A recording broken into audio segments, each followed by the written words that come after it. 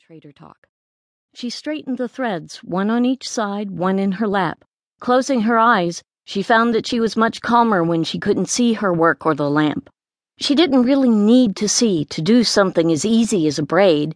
In her mind, her threads gleamed brightly. They called specks of light from all around her and tangled them in their strands. The flickering lamp went out. She opened her eyes. The wick was dead and black.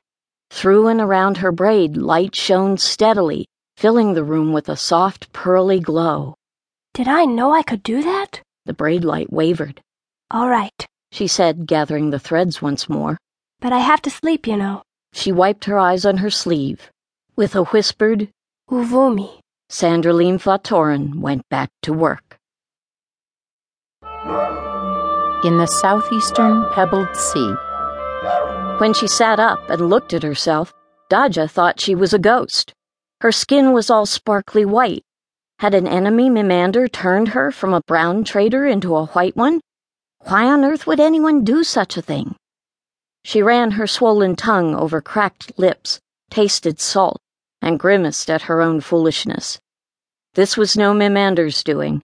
It was what happened when a sea-soaked girl went to sleep and didn't wake until the sun was high overhead. She brushed herself off, salt flakes dropping onto her makeshift raft. White grains got into her many cuts and scrapes where they burned like fire. Her family ship was gone, sunk in a storm that their Mimander could not stop or get rid of.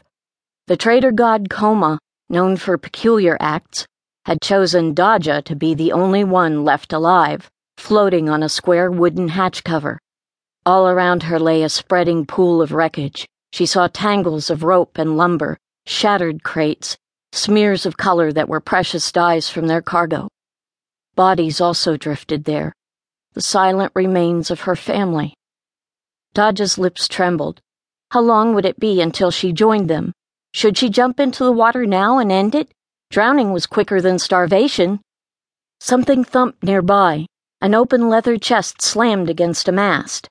Again it thumped against the wood as water swelled, then flattened beneath it. She could just glimpse its contents.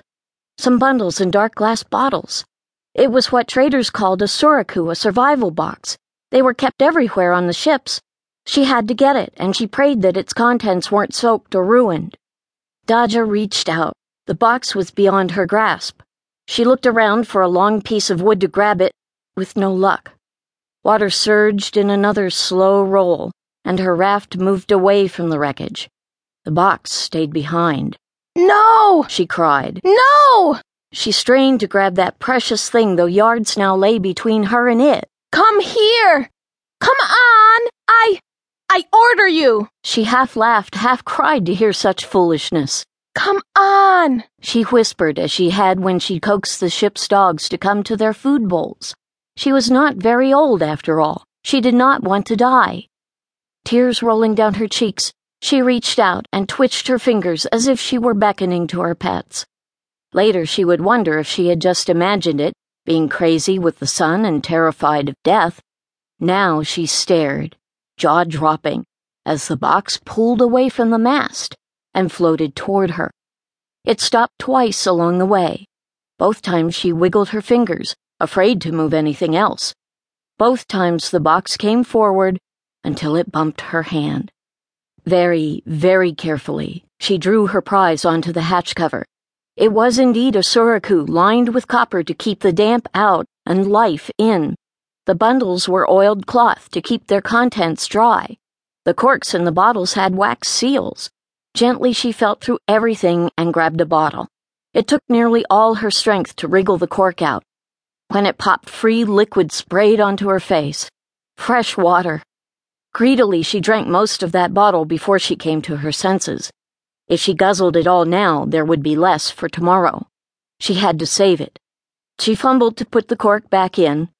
Inspecting the other bottles, she saw they also held water. Thank you, Trader Como, she whispered to the god of deals and rewards. In the bundles she found cheese, bread, apples. She ate carefully in tiny bites, as her lips cracked open and bled. All thought of the future had vanished, for right now she was gloriously alive. The suraku lasted for 3 days and might have